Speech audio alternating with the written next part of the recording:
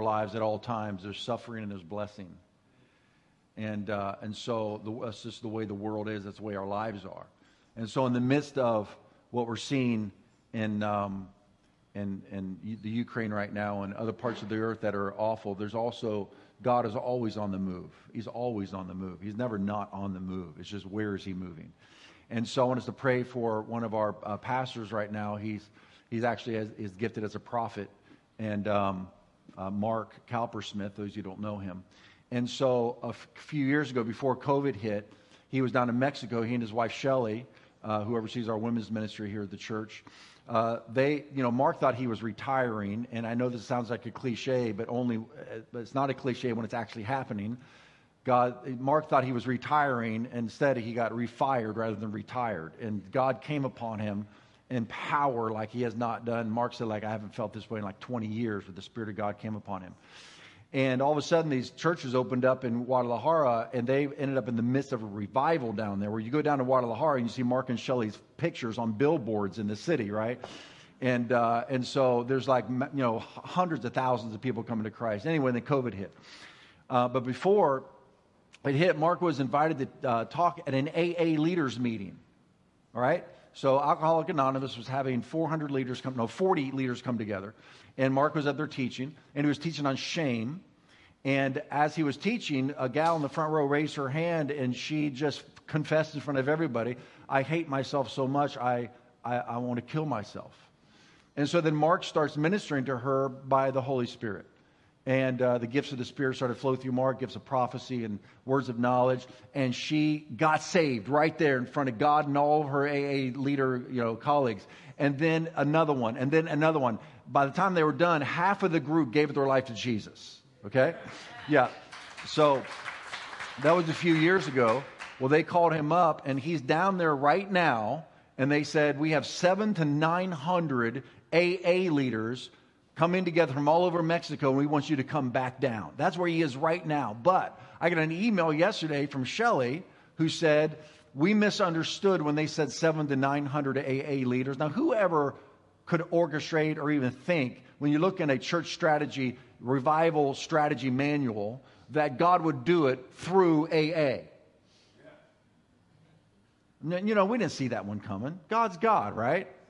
And so we misunderstood. It wasn't 700 to 900 AA leaders. That's just the in-person crowd. She said it is being virtually watched by 50,000 AA leaders all throughout Mexico. Come on. All right, so let's pray over this, okay? Hey, Francisco, you're from Guadalajara, right? No. You're from Mexico, right? You're from that country right south of us, right? No. Shut up. Come on, let's pray. You come up here and pray for Mark and for your homeland. My wife is. Okay, where are you from? I'm from Mexicali. Oh, okay. Can I have somebody else, please? Somebody else. Come on, let's pray. Let's go. Father, you remind me of a vision that my wife had not a long time ago, where fire is spread around Mexico, Lord. Your blessing, your revival. And who would have thought, Lord, that you will do this in this way, Father? Mighty God, gosh, I know why you are sending Mark, because he knows how to strip out himself and depend upon you. He's dependent upon you, Lord. So we pray for that anointing, that blessing, that you, Lord, translate into all these people that is touched right now by you, by your Holy Spirit, Lord. This is the dependency that we have, Lord, in you, in your anointing, in harmony, Lord, in harmony with you. In Jesus' name, Father. Yes, Lord, and we pray. Amen. We pray, Lord, for a sweeping revival to hit Mexico like has not been seen in centuries, God. We pray for hundreds of thousands of people to come to Jesus through leaders in AA being born again. Yes, Father. In Jesus' name. Everybody said amen. Amen. Amen. Were you done, Francisco? Because I jumped in there. I thought you were done. I think I'm done. All right, okay. I didn't know if you were waiting on a prophetic word or something. Amen. All right. Okay. Now we can go on with the regularly scheduled program. So we have been in a series called None Too Far. And that is, there's not one human being on this planet too far for the reach of Jesus. And Jesus does not want anybody to perish, but for all to be saved. But we don't just like to teach in our church. We like to hear what Jesus is actually doing in real time, because he's always doing something awesome in the earth. And so every Sunday we like to have testimonies of what the Lord's doing. So let's welcome up Phil Williams as he comes and gives his testimony this morning.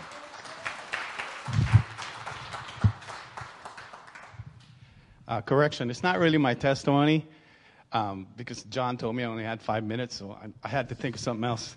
My testimony is a lot longer than 5 minutes. It actually is, that didn't go well. Actually is a testimony of Marcelino Quijada, right? We call him Q in short. He's an old friend of mine. And he just was reminded of me recently. And I just want to start with a prayer over Marcelino. So, Father, as a church, we just bring him up, lift him up to you, Father. And we ask that you spark your relationship with him, Father, and that you remind him of the story that I'm about to share, and in Jesus' name. Amen. So, Q worked with me when I had a dealership back, years ago. And it's funny because we both agreed that he had to go. All right. He wasn't an asset to me whatsoever. He was pretty much just taking a paycheck. And he was good enough to recognize that. And we both agreed that he had to go look for another job. So he did.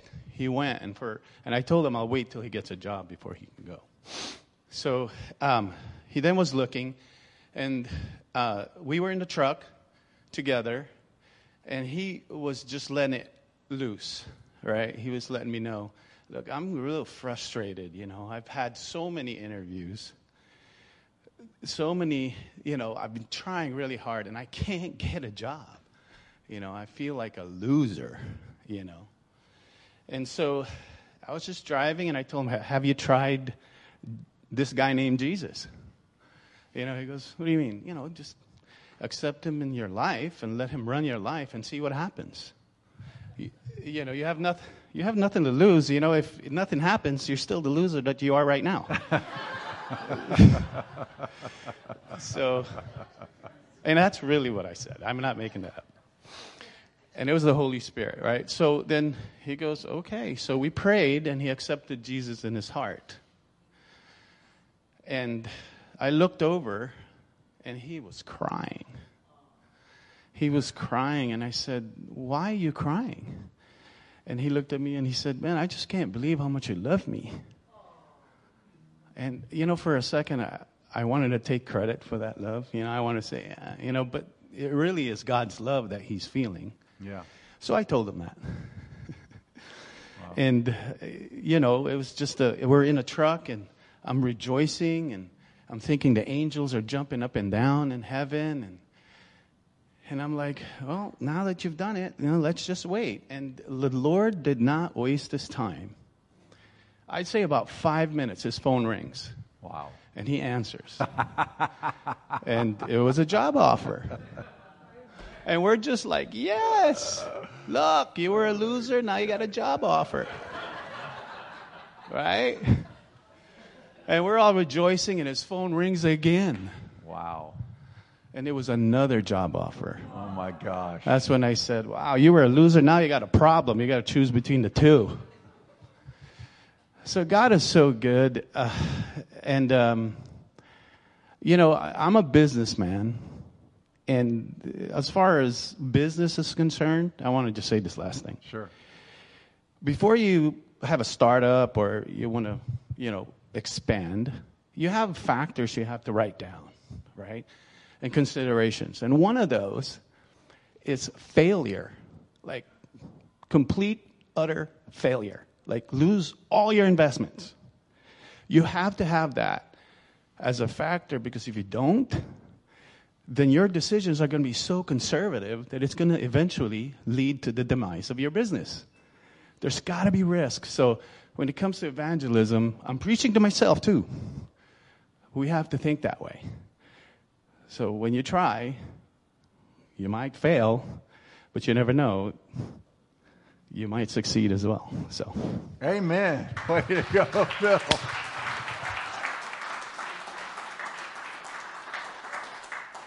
You know what I love about that is the incarnational truth of the gospel into your specific niche in life. So you're a businessman, and so you look through that lens and you see God in that way. I've never heard evangelism applied to business startups. That's pretty darn good right there. Amen. Well, good morning. My name is John. I'm the lead pastor here at the Gathering Place Church. If you are joining us online for the first time, welcome to our online community. And anybody here who is here for the first time, it's good to meet you. And I want to jump back into our series that we've been in now, None Too Far. How many of you want to see more of the power of God manifested in the church, in your life, in your home, in your business, wherever you go? How many of you, like, literally want to see that? Like the manifest power of God. Okay. So this week I had a dream that I was sitting in our church, and it was probably, 10 times the size. And I was sitting back on the aisle for some reason, and I got up to conduct the service, and I could not get out of my seat because I was pinned in my seat by the presence of God, as all of us were. I believe that the Lord is communicating to us that He is coming in power, because we need Him to take over. We need Him to take charge. We need not be afraid of His power. We've seen what our power can accomplish, and it's not much. Now, the human power is powerful. God has made us powerful as human beings. And today I want to talk to you about the power of unity, because the Lord's, what He's doing right now is the restoration of the church for the salvation of the world. It's not just the restoration of the church so that we can be healthy and happy. That's really useless, because our life is a vapor. It's just temporary. And then we leave, and then the baton gets passed to the next generation, and then they get to lead the church. Right now, the church, who we are right now, the leaders and the people that are in the church, are literally going to set the trajectory of the church for the next generation. What we've come out of and who we now emerge as is who the church is going to be for another generation or two. That's why Jesus right now is restoring us. He's restoring His church. The last couple of years have been devastating to every industry, including the church. And the way that we have ripped each other apart, and you've heard me talk about this. But the Lord right now is restoring His bride. And we are going to be brighter and more powerful and stronger and wiser and deeper. And our reach is going to be farther than ever before. And that's not hyper preaching, that's prophetic. So I want to talk about the power of unity. We see this in the natural. Like I was watching an Olympic rowing team the other day, right? These guys are amazing, and gals, depending on if you're watching the gal sports or the guy sports. And you have 8 guys in a boat, and they are all synchronized, man. They are like everybody's doing the exact same thing. And you got the coach. Well, it's a guy or a gal that sits in the front, right? And they're facing each other. All the rowers are facing, and this one is guiding with the rudder and encouraging the rowers out there, all in unity. You seen that? You seen the rowers? Isn't that amazing? And how fast they get going? It's captivating to watch their unity. The church is like that. When we are all rowing together in unity, and then you have the coach, which would be the fivefold ministry, you doing the rudder to make sure we're keeping the boat on mission, we're on point, we're going the right direction, but everybody in the body of Christ is rowing together. We will be unstoppable. I mean, in the natural, that's pretty impressive. When you see anything in the natural, a football team that's in sync, a rowing team that's in sync, you see a company that's in sync, where the CEO all the way down to the newest employee, that all are speaking the same language.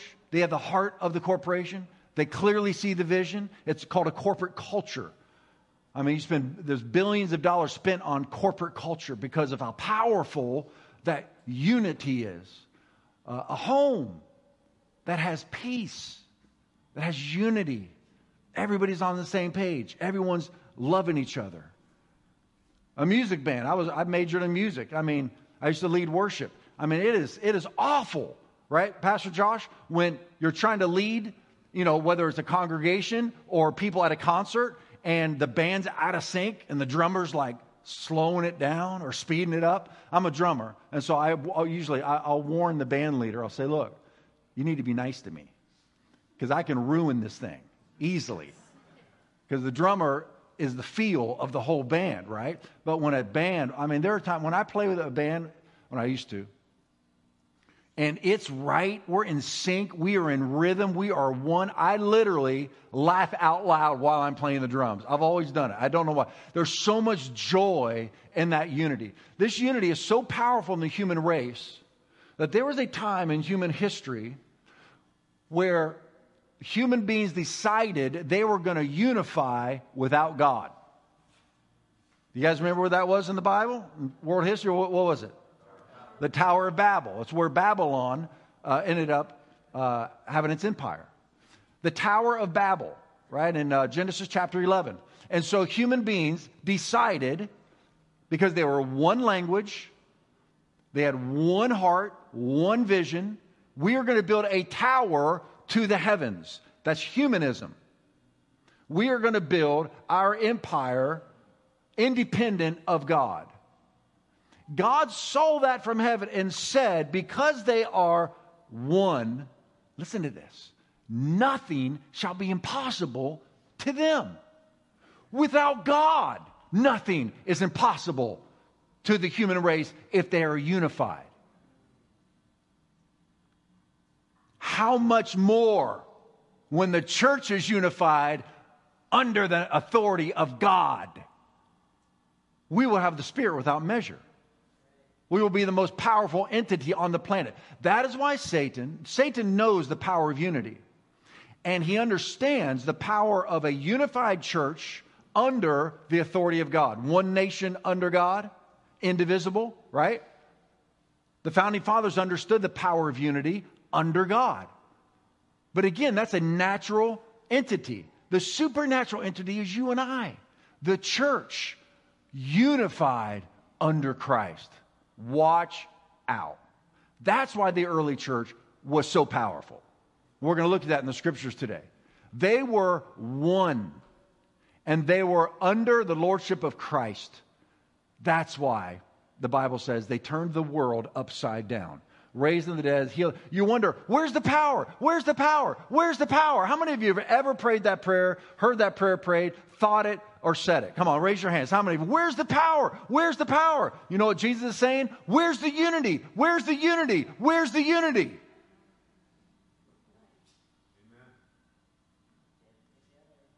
This is why it is so critical for you and I to overcome our offenses. I've told you this before.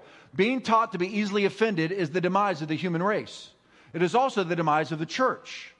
The Bible says it is to a glory of a person to overlook an offense, and that love covers a multitude of sins, and that love does not keep a record of wrongs done to it, because that'll just rip you apart.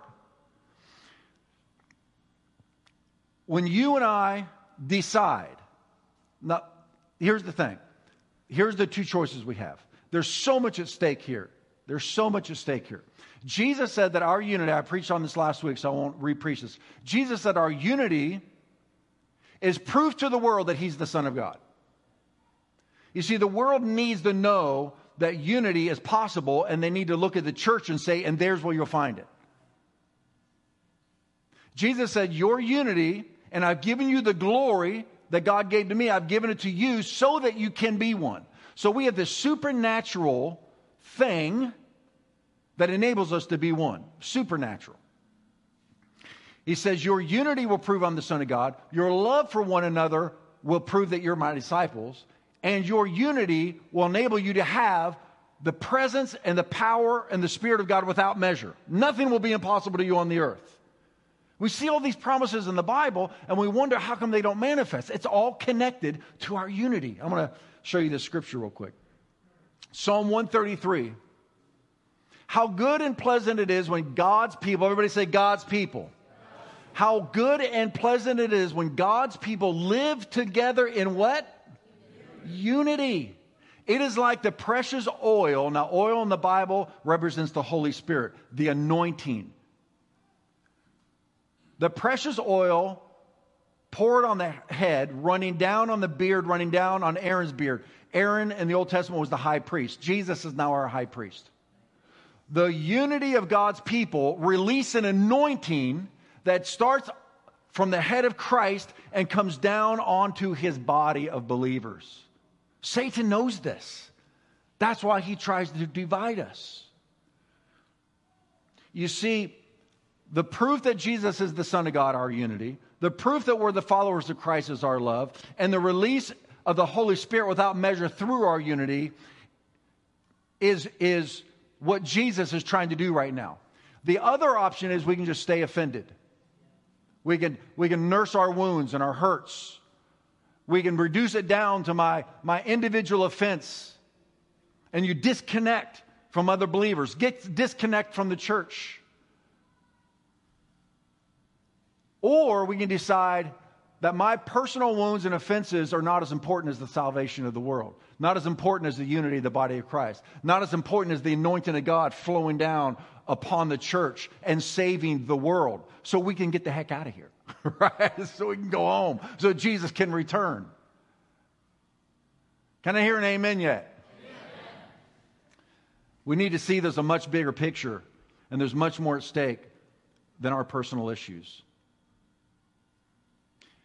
It runs down over the collar, down his robes, which is the body of Christ. It is as if the dew from Hermon were falling on Mount Zion. For there the Lord commands, bestows, some translation says, commands his blessing, even life forevermore. So the mountains of Hermon are above the mountains of Zion. And when it snows and it melts and it flows down into Israel, and that's how they get their resources. The unity of the church releases the presence, the power, the provision and the fulfilled purposes of God in the earth. The unity of the church releases the presence, the power, the provision, and the fulfilled purposes of God in the earth. That's why Jesus' very last prayer was that they would be one. Father, as you and I are one, so the world may know. That's why Satan's number one agenda is to divide homes, divide marriages, divide parents and kids, divide churches, rip us apart. That's what he does. He's a divider. Jesus is a uniter. Amen. Whose page are we going to be on? God began this in the Garden of Eden. He made Adam and Eve, or he made Adam in his image. Then he made Eve in his image. Those two, Adam and Eve, reflect the glory of God. Then they have children, and you have a representation of the Trinity. The Father, Son, and the Holy Spirit, husband, wife, children. So God's a family, right? Father, Son, Holy Spirit. They're one. And so he created us in his image, husband, wife, child, as a reflection of his glory. It's like looking in a mirror. And then Adam and Eve become one. My wife and I have found power released through our unified prayers far more than our individual prayers. Now, each one of us have seen pretty amazing things happen when we've prayed individually from one another. However, when sometimes something won't happen or something won't move or we need something beyond our individual prayers, when we come together and we are in unity, it's amazing what happens. One time we needed $20,000 because we had no money. We had no money in the bank. We had just pioneered the church, and we were renting a house. And I had a prophetic word at the beginning of a new year that God was going to restore dreams that have died in your heart. Well, my wife believed that was from the Lord. That's how you know it's a prophetic word. When the pastor's wife says, I believe that was the word of the Lord. That's when you really know it was the word of the Lord.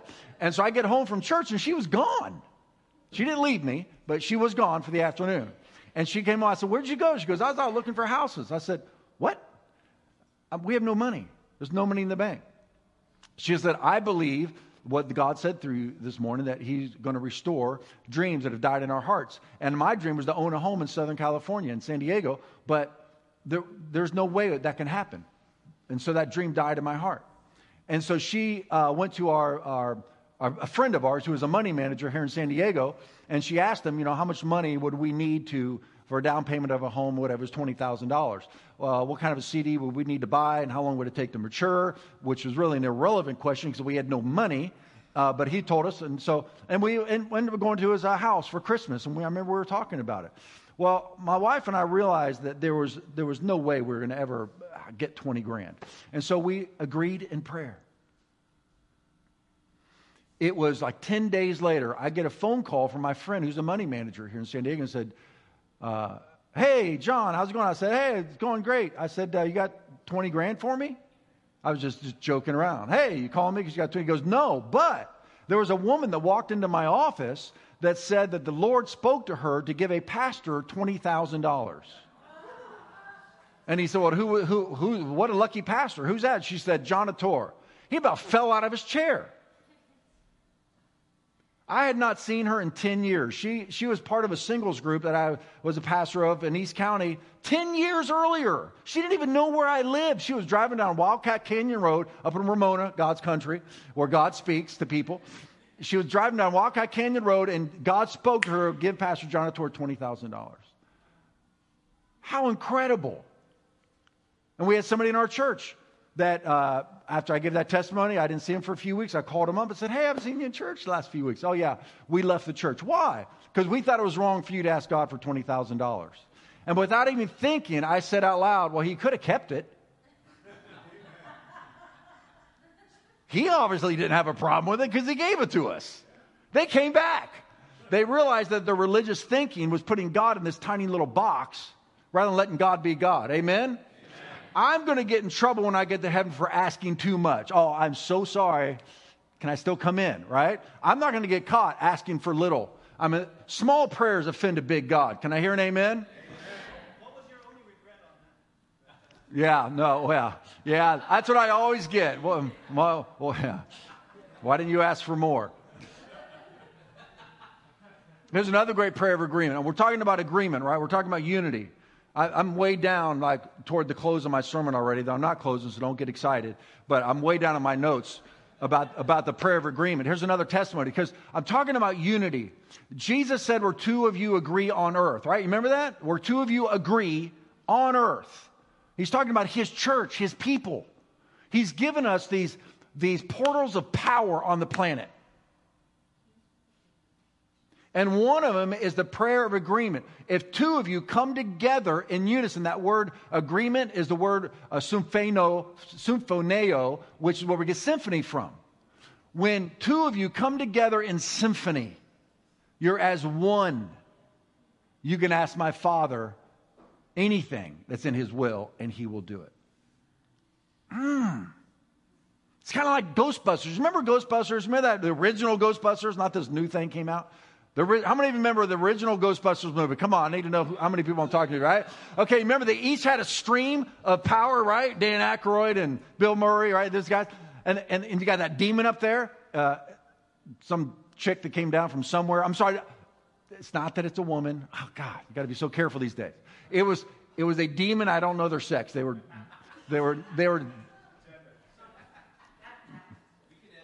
All right, thank you very much. Edit that out, please. All right. So here we go. They each have their beam of power, right? Coming out of their guns, right? And it wasn't enough. Remember, it wasn't enough. And I remember Dan Aykroyd told them at the beginning of the movie, don't ever cross the streams. Right? Thank you very much. Don't ever cross the streams. But their individual power was not knocking out the demon. So he said, let's cross the streams. Like, you said we should never do that. And he said, well, I miscalculated. He lied. So they crossed the streams, and when their streams came together and became one, boom. That's fantasy. This is reality of what I'm talking about.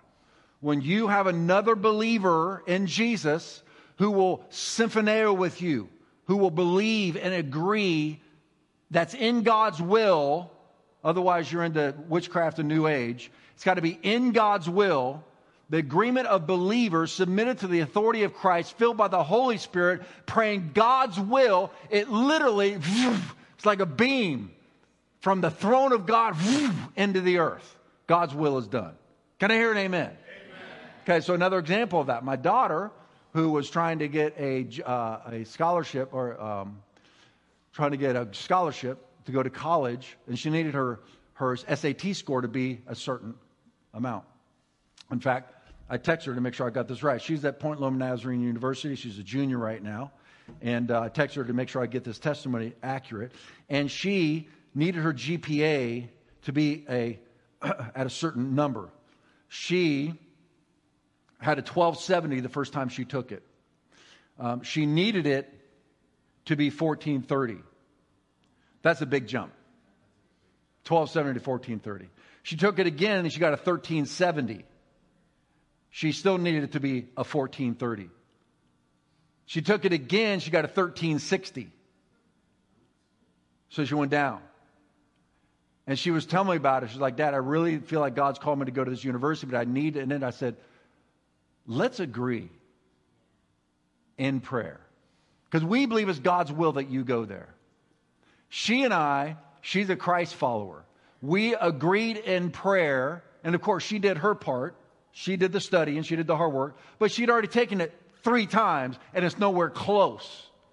And she said, she goes, I need a 1430. And I said, why don't we ask God for 1450?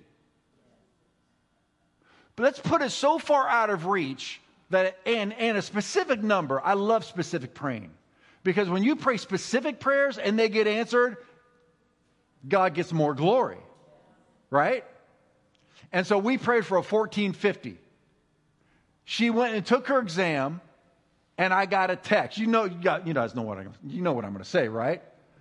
I got a text after her exam, 1450.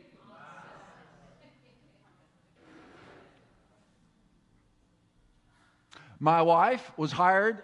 She worked for the Defense Department as an epidemiologist here in San Diego. And she was part-time. She was being paid $45,000 a year. They said, when you get your master's, you will get paid $70,000. And she got her master's, and they didn't pay her $70,000. And then that company lost the contract. So another company came in, and there was a new company with a new contract. And she was the low gal on the totem pole. And so everybody else got their new contracts renewed. And she was going in to negotiate. And she said to me, as she left the house, she said, there's no way they're going to pay me the $70,000 that the previous company had promised me that never paid me. 1, because I'm the low person on the totem pole. And 2, because they don't owe me anything, because they haven't promised me anything. And all the money, I'm sure, has been dispersed by the time I show up. I said, okay, well, let's ask for 80. Let's ask the Lord for 80. Because that way we know it's Him, right? We prayed and agreed. I got a text from her that afternoon. Do you know what the text was? They offered me $80,000. Prayers of agreement release the power of God on the other. Okay, so I'm going to give a quick, because I'm running out of time, and I've just done my introduction. Okay, so I want to show this prayer of agreement very quickly through the scriptures. I'm going to skip a rock across theological water right now. All right, here we go. 2 Chronicles chapter 5, 13 and 14. Indeed, it came to pass when the trumpeters and singers were as what? One. To make what? One sound to be heard in praising and thanking the Lord. And when they lifted up their voice with the trumpets and cymbals and instruments of music and praised the Lord for saying, He is good, His mercy endures forever. Josh, I was recognized today how you kept hitting the goodness of God, the faithfulness of God, the goodness of you kept having to sing that over and over and over. And I couldn't stop thinking about the first scripture or second scripture in my sermon today, that when they lifted their voice as one and declared who God truly is. God doesn't answer the phone if you're calling the wrong number. You're not faithful, you're not good, you're not true, you weren't there for me. God doesn't answer that phone. That's not His number. His number is He is good, He is faithful, He is righteous, He is true, He is good, He is holy. Right? Right? That's who our God is. So they lift up their voice. You are good, and your mercy endures forever. When they did that as one, the house of the Lord was filled with a cloud. So the priests could not continue ministering because of the cloud. For the glory of the Lord filled the house. God's presence comes through unity of his body. That's why you got to get over the masks and the non-masks and the vax and the non-vax and who's the president, who's not the president, and what or the racial wars or whatever is going on. You and I, as the body of Christ, need to recognize who we are and get up and out of those battles. You can pray into them. You can have your opinions, but you can't fight, especially with other believers. It's ripping the body of Christ apart. You got to recognize what's happening there. There is someone behind the scenes moving us to destroy one another, and it's not Jesus.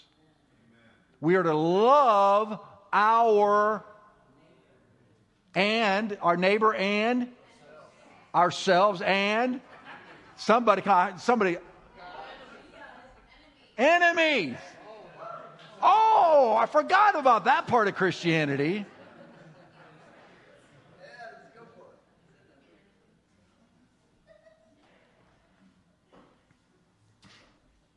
Yeah. Paul said we are not ignorant of Satan's strategies. I'm very passionate about all these issues, but I'm more passionate about the unity of the body of Christ.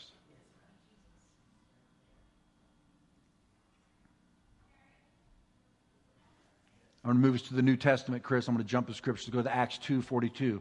They were continually and faithfully devoting themselves. This is the early church. The baton's in our hands. This group of people, they've already done their job. They ran their course for good, bad, or worse, and now they're in heaven. Their turn's over. Our turn's going to be over. But it's our turn right now.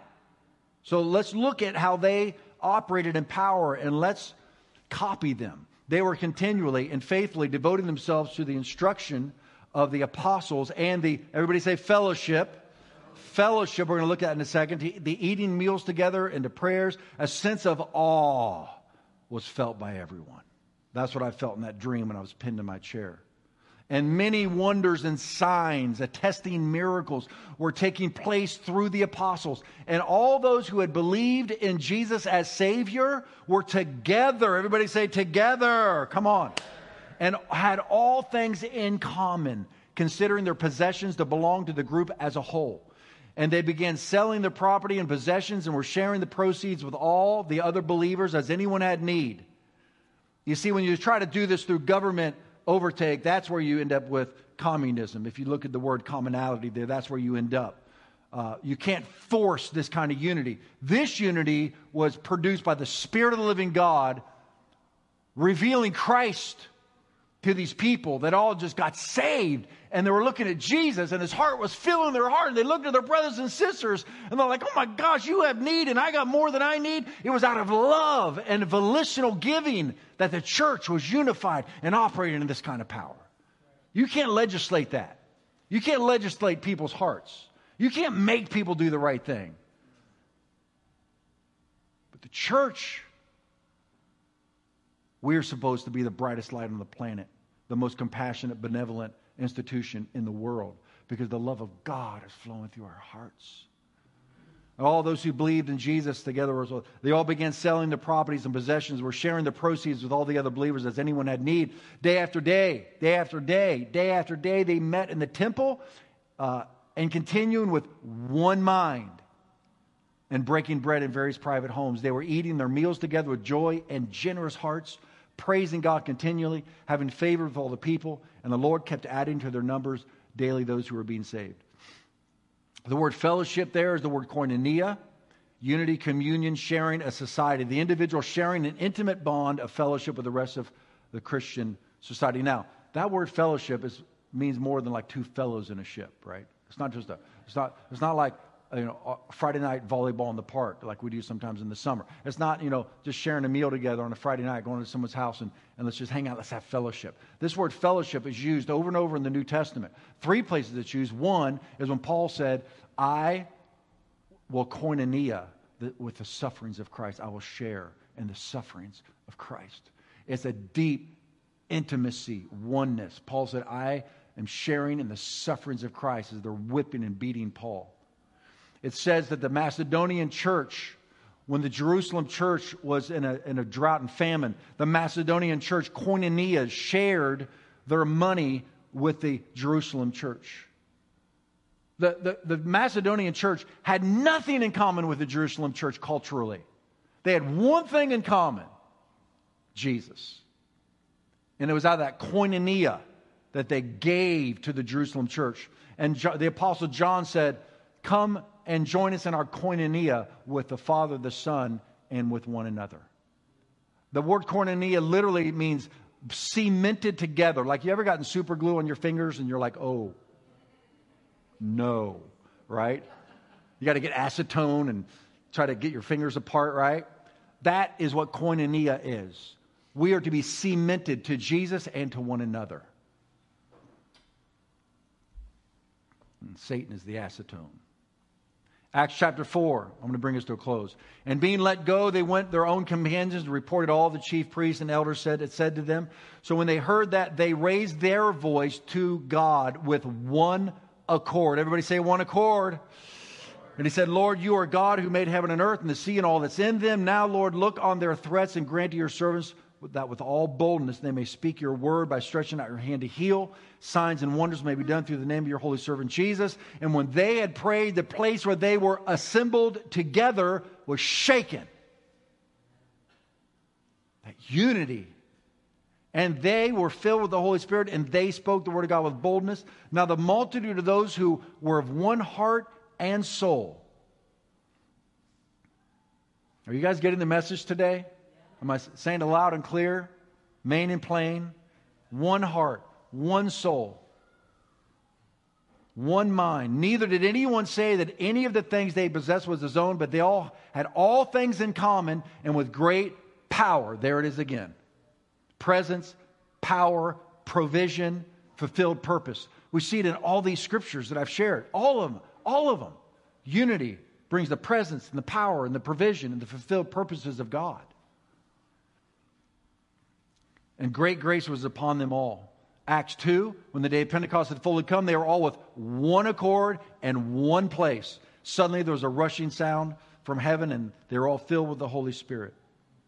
This not only applies to church gatherings, but your marriage, your homes, your business, your partnerships, your friendships. Wherever there is unity, wherever you go in the kingdom of God, wherever you are, you find another believer, and that's why Jesus sent out his disciples 2 by 2. It wasn't just for emotional support, it was for release of heavenly power on earth.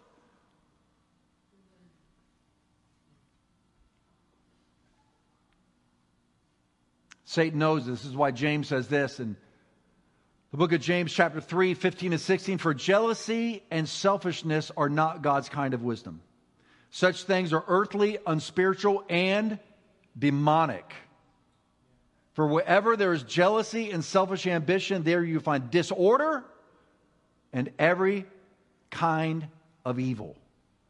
That's why Paul, when he's talking to the church, we're a spirit-filled church, he's talking to the church about how to operate in the power of God. He talks about unity. Watch this. He says, therefore, believers, desire earnestly to prophesy, to foretell the future, to speak a new message from God to the people, and do not forbid speaking in unknown tongues. But all things must be done appropriately and in an orderly manner. Now, charismatics think order is like from the devil or something, as though God is not a God of order. I mean, look at the galaxies. If they were in disarray, we would all just be dead. Jesus is the architect of the church. That's when people say, oh, I can have church at home. Well, okay, where's the apostle, the prophet, the evangelist, the pastor, the teacher? Who are the deacons? Where are the elders? Paul said, put elders in every church that we have been to. Right? Everybody has a gift of the Spirit for the benefit of all. How can you exercise your gift if you're not in church with the body of Christ? And how can other people's gifts minister to you if we're not one? The church is a family. We're made up of relationships. And it's through those relationships, the body of Christ, the bride, that the Spirit flows.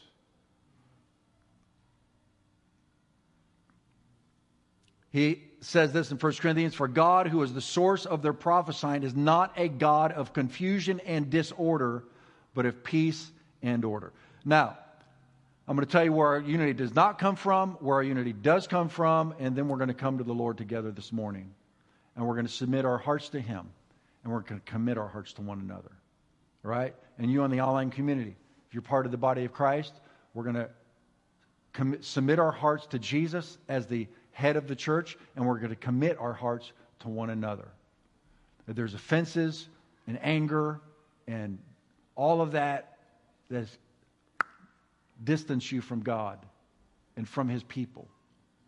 This is going to be a moment of healing for you because the Lord is restoring His church and you are a part of that. He wants to restore you back into His body. I'm telling you all, I'm speaking by the Spirit of God. Jesus is restoring His church right now and we are going to be more powerful than ever before.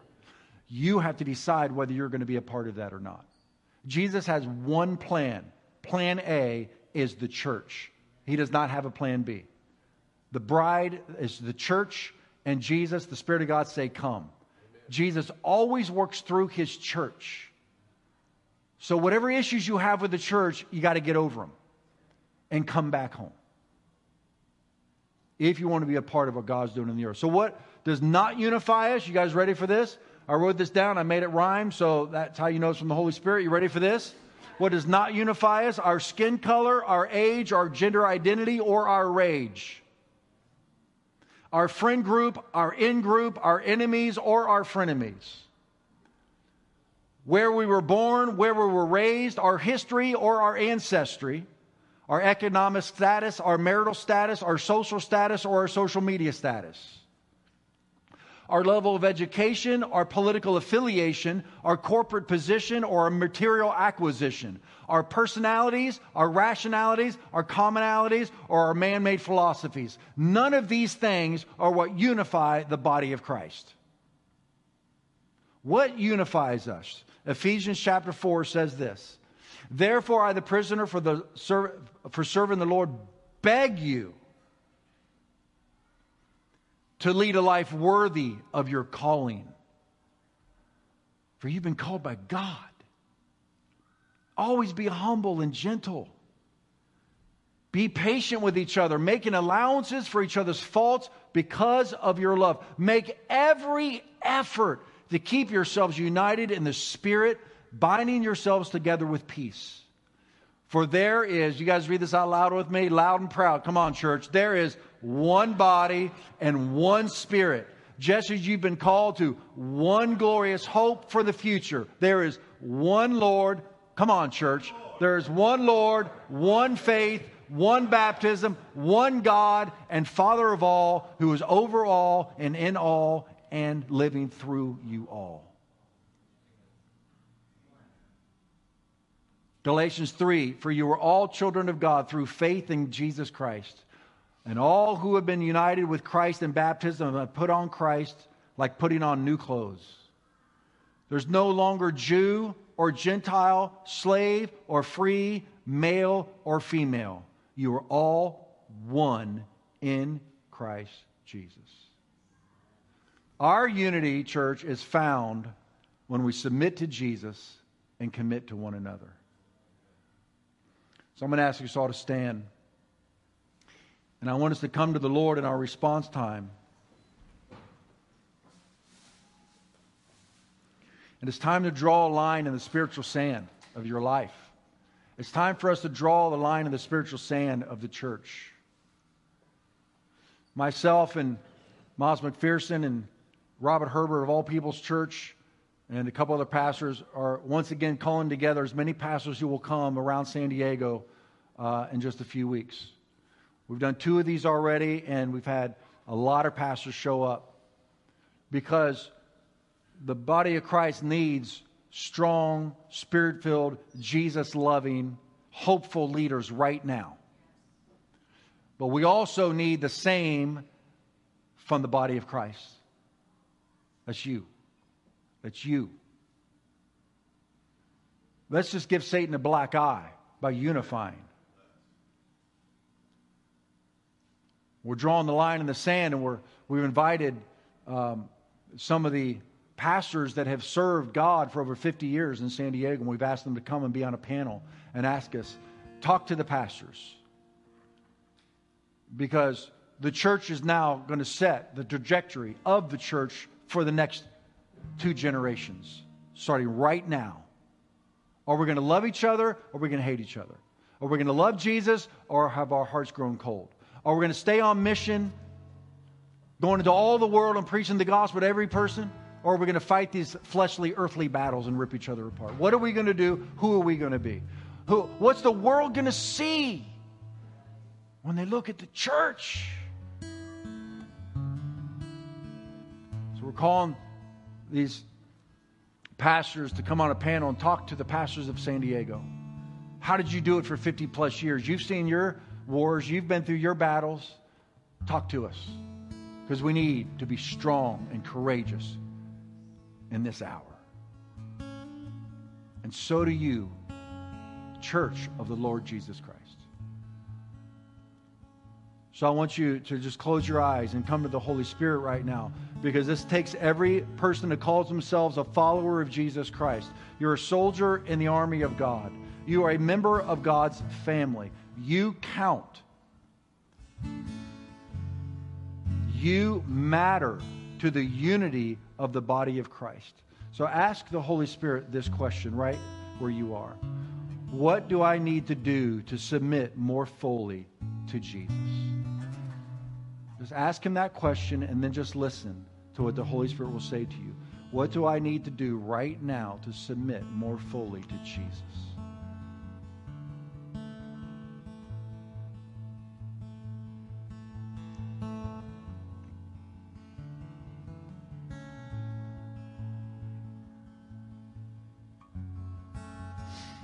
Okay, now I want you to look at me for a second. If you feel like you got something that the Lord just spoke to your heart or mind, will you raise your hand and say, I feel like the Lord just spoke to me?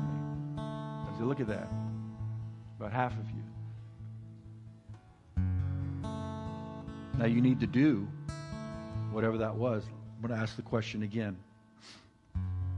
Just ask the Lord this question. Say, Holy Spirit, what do I need to do to submit more fully to Jesus?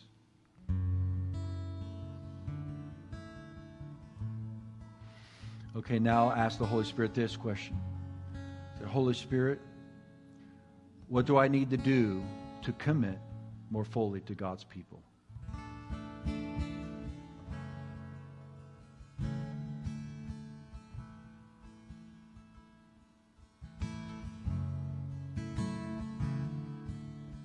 Maybe it's laying down petty grievances. Maybe it's indifference to the body of Christ, to the church. Holy Spirit, what do I need to lay down to submit more fully, commit more fully to God's people?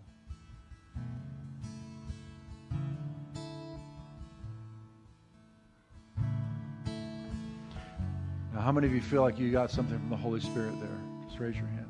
I got something from the Holy Spirit there. Awesome. Now we need to do that. As they lifted their voice to God as one, the glory of God filled the temple. May the glory of God fill the church again. As we submit to Jesus and commit to one another. Josh, lead us in worship as we close out our service.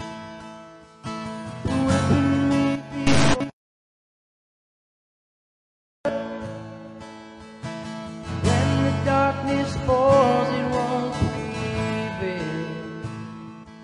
'Cause the God I serve knows only how to triumph. My God will never fail. My God will never fail. I'm gonna see a victory. I'm gonna see a victory for the battle. For the battle belongs to you, Lord. I'm gonna see a victory. I'm gonna see a victory. For the battle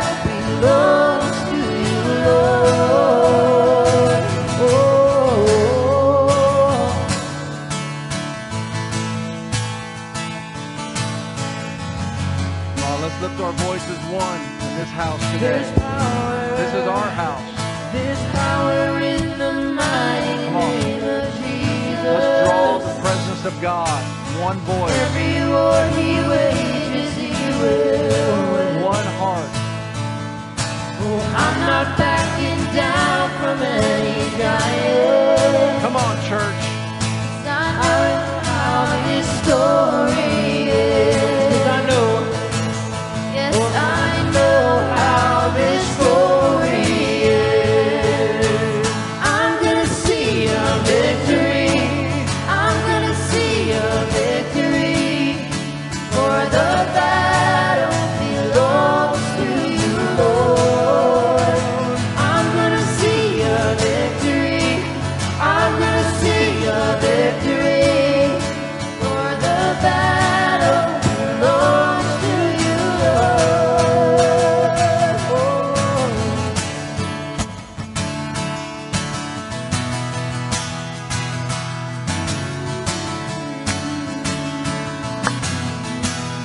You take what the enemy.